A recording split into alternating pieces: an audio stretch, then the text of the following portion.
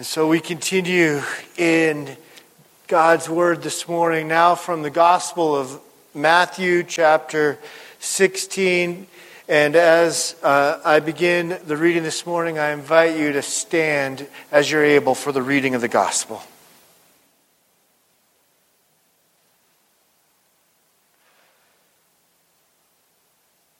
Now when Jesus came into the district of Caesarea Philippi, he asked his disciples, "Who do people say the Son of Man is?" And he said, "Some say John the Baptist, others say Elijah, and others Jeremiah or one of the prophets." He said to them, "But who do you say I am?"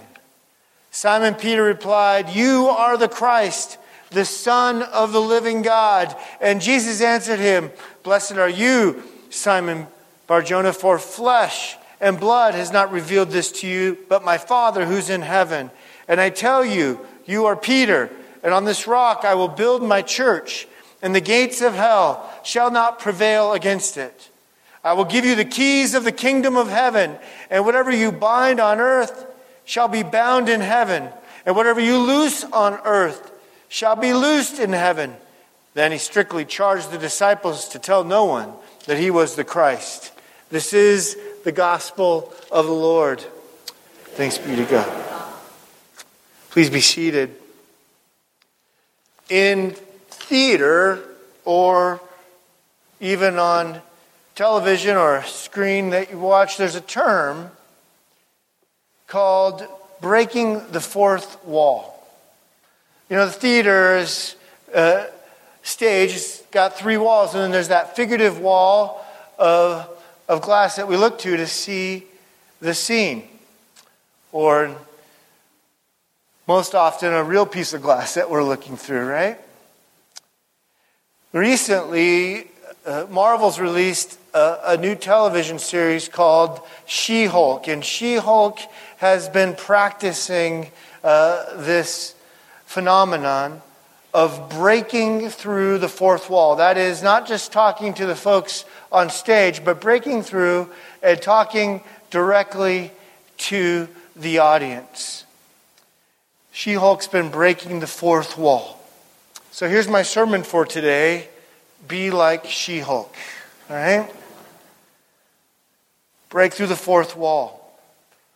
For as we are called by God, He invites us to share the forgiveness of sins together in this place. But not only here. To break the fourth wall to the world around us. And so the office of the keys, as we heard in Matthew chapter 16 and in John 20 as well today, is an invitation to the church. An invitation to share the forgiveness of sins that we have received. We pray it all the time. Forgive us our trespasses as we forgive those who trespass against us. And so Jesus gives us this gift and this calling. And He gives it not just to the individual, but to the whole church. And so it is most certainly included when, like I did earlier, proclaim before each of you the forgiveness of sins behind this altar. But it's not just an institutional gift or a gift for worship. It's meant to break the fourth wall. It's to the whole church, to you and me, when we leave this place, to extend the forgiveness of sins to the people that we encounter. And we do that like Jesus taught us. As ancient rabbinic literature teaches us, and that's where we get those terms, as scholar Robert Smith will point out, bind and loose, we get a comparison to the binding and loosing that Jesus invites us to, compared to that which the Sadducees and Pharisees are dispensing in the book of Matthew.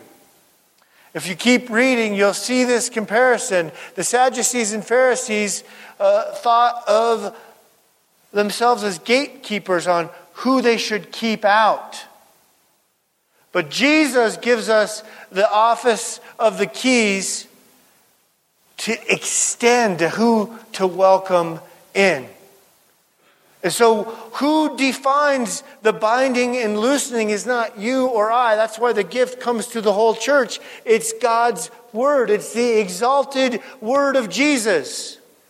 So you don't decide, nor do I, what is sin or not sin, or what needs to be forgiven or not forgiven. Only God's word decides that.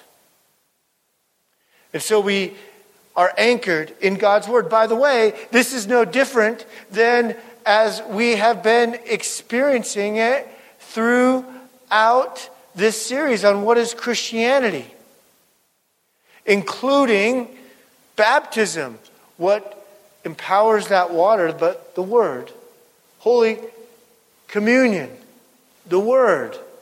What brings creation to life, let there be light, but God's Word. And so here too, in the office of the keys, what gives it authority is not you or me, but the very Word of God.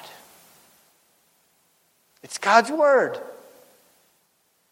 It's as if Jesus, like you do when you give it to your kids and you take the car keys and you toss them the keys and maybe you say, don't wreck it, right? A friend of mine, a pastor who's actually preaching his final sermon before retiring today, when he would go on vacation, would say to his associate pastors, he'd toss them the keys of the church and say, don't wreck it. I don't know why they didn't like that. Isn't it amazing that Jesus tosses us the keys and he doesn't say, don't wreck it? He just gives us this gift and this invitation, and it all comes under His word. We are not the owner, He is. We're stewards of this grace, so long as we stay connected to Jesus' exalted word. And so the office of the keys most certainly includes the ordaining and calling of pastors, the declaration of forgiveness of sin in worship. We see how it gets extended in Matthew chapter 18, how the church is called to seek repentance and forgiveness of sins amongst each other. But it's not just some sort of institutional power. It's stewardship of God's grace. A stewardship that He's given to each of us. And so we're called, you and I, to invite confession and extend forgiveness. And where does that take place? Well, I think it's not by mistake or coincidence that Jesus has this conversation with His disciples at this place known as Caesarea Philippi. Now, Caesarea Philippi, north of Galilee, was certainly a place to get away with His disciples because the truth is, it was a location where pagan gods were worshipped and sacrificed to. No good Jew would go there, so it's a good place to get away if you want to get away from the crowds, right? But more than that, as the proclamation and confession of faith that Peter, and by the way, a couple chapters earlier in Matthew 14, all of the disciples made, and so most scholars think Peter is a spokesman for all of them at this point in this confession of faith, is taking place, and this commission of throwing us the keys happens right in the face of pagan worship and sacrifice. So where are we called to extend the grace and forgiveness of Jesus? To the broken world around us. The broken world that we walk into every day of our lives. And remember, it's not by your goodness or mine, right? It is by the power of God's Word. If you look at the construction of the Greek there in Matthew 16, which is interesting, as scholar R.T. France will point out, it's the future perfect. It's the already not yet. Been already made complete in heaven. Making us not the initiator of this forgiveness, but the faithful steward of God's own decision. God's already determined purpose. And then who are we to share this with? Most certainly within the body of Christ and with each other. But also, don't forget to be like She-Hulk and break the fourth wall. We need to carry it and extend it to the world around us. This is a holy and important and yes, difficult calling. But as we consider what is Christianity, it's part of our life together. Look at how in what many call Martin Luther's final will and testament, we now think looking back on it with the eyes of history, that he had a heart attack. And he thought he was going to die. He lived another 10 years, actually, when he was writing this. But he thought he was going to die, and so he fervently wrote this, what he thought was just prior to his death, the small called articles, a confession of faith. And there he talks about the office of the keys.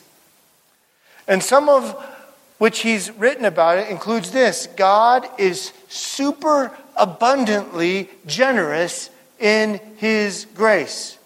Super abundantly generous in His grace. First with the spoken word, which by the forgiveness of sins is preached to the whole world. This is the particular office of the gospel, he writes. Second, through baptism, as we discussed a few weeks ago. Third, through Holy Communion. And fourth, through the power of the keys. God is super abundantly generous in His grace, extended through His church, you and me. And how is that church to live and to be called? We hear that in Ephesians 4 in that reading today. The word church in Greek, ekklesia, literally means God's called out ones. God's called out ones. So we share that here and out beyond the fourth wall. And He equips us to do that in 5 ways. Through the apostles. Apostles are like the Marines. They go first, right?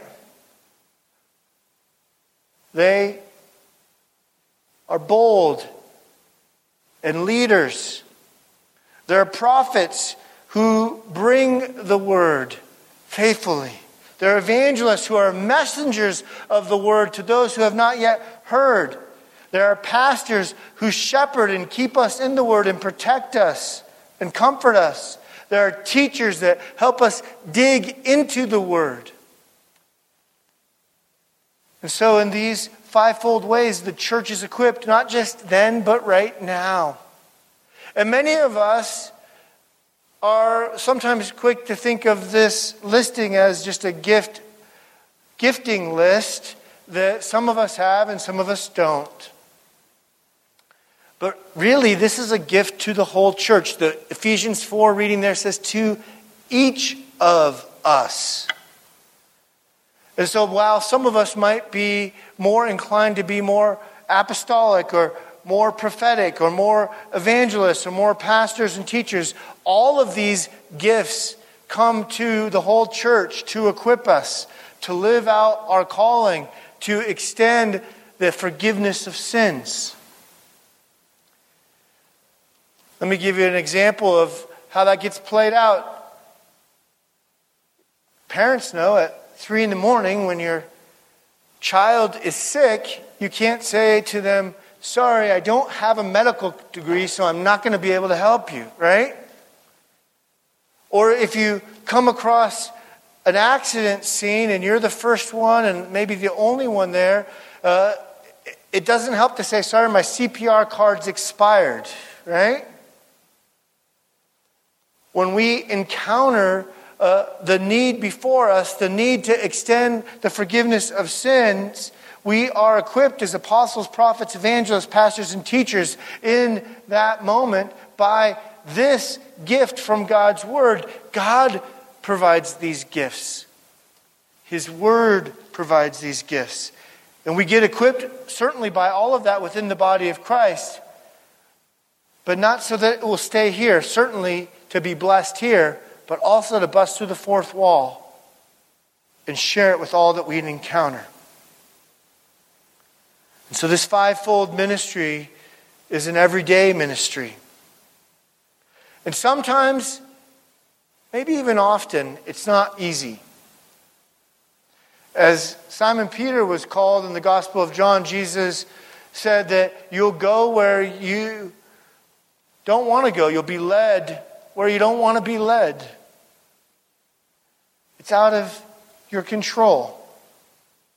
And that difficult calling for him is the same calling we have. But because of the joy set before us, the forgiveness of sin given to us, he invites us to do the difficult things, to share and be stewards of this grace to the people in our homes. And aren't you glad that they extend that grace to you?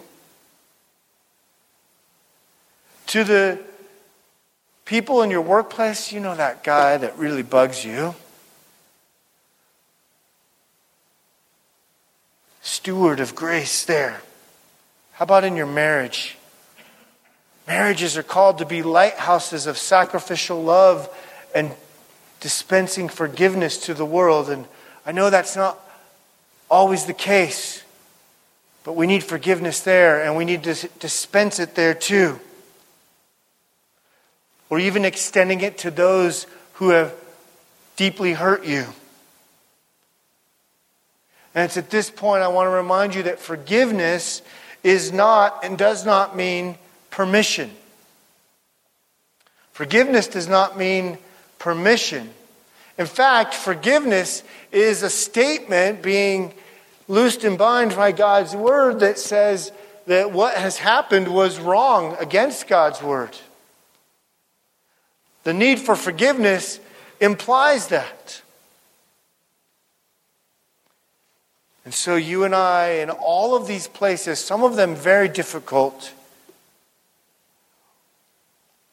and the people that we encounter are called to be stewards of God's grace. He's thrown us the keys. And so as we share that grace here among us, we are equipped. And as we share that grace, even places like pagan places like Caesarea Philippi, or maybe our own homes, he invites us. Your church council and staff spent the weekend, Friday night and till right before worship yesterday, in a retreat, considering what is it that God is inviting us to continue to extend this forgiveness of sins to others, or a vision statement, and how to do it.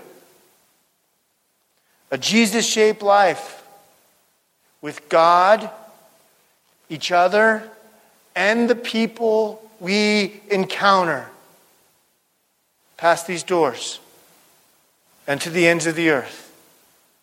So friends, be like She-Hulk. Let's break the fourth wall. Amen.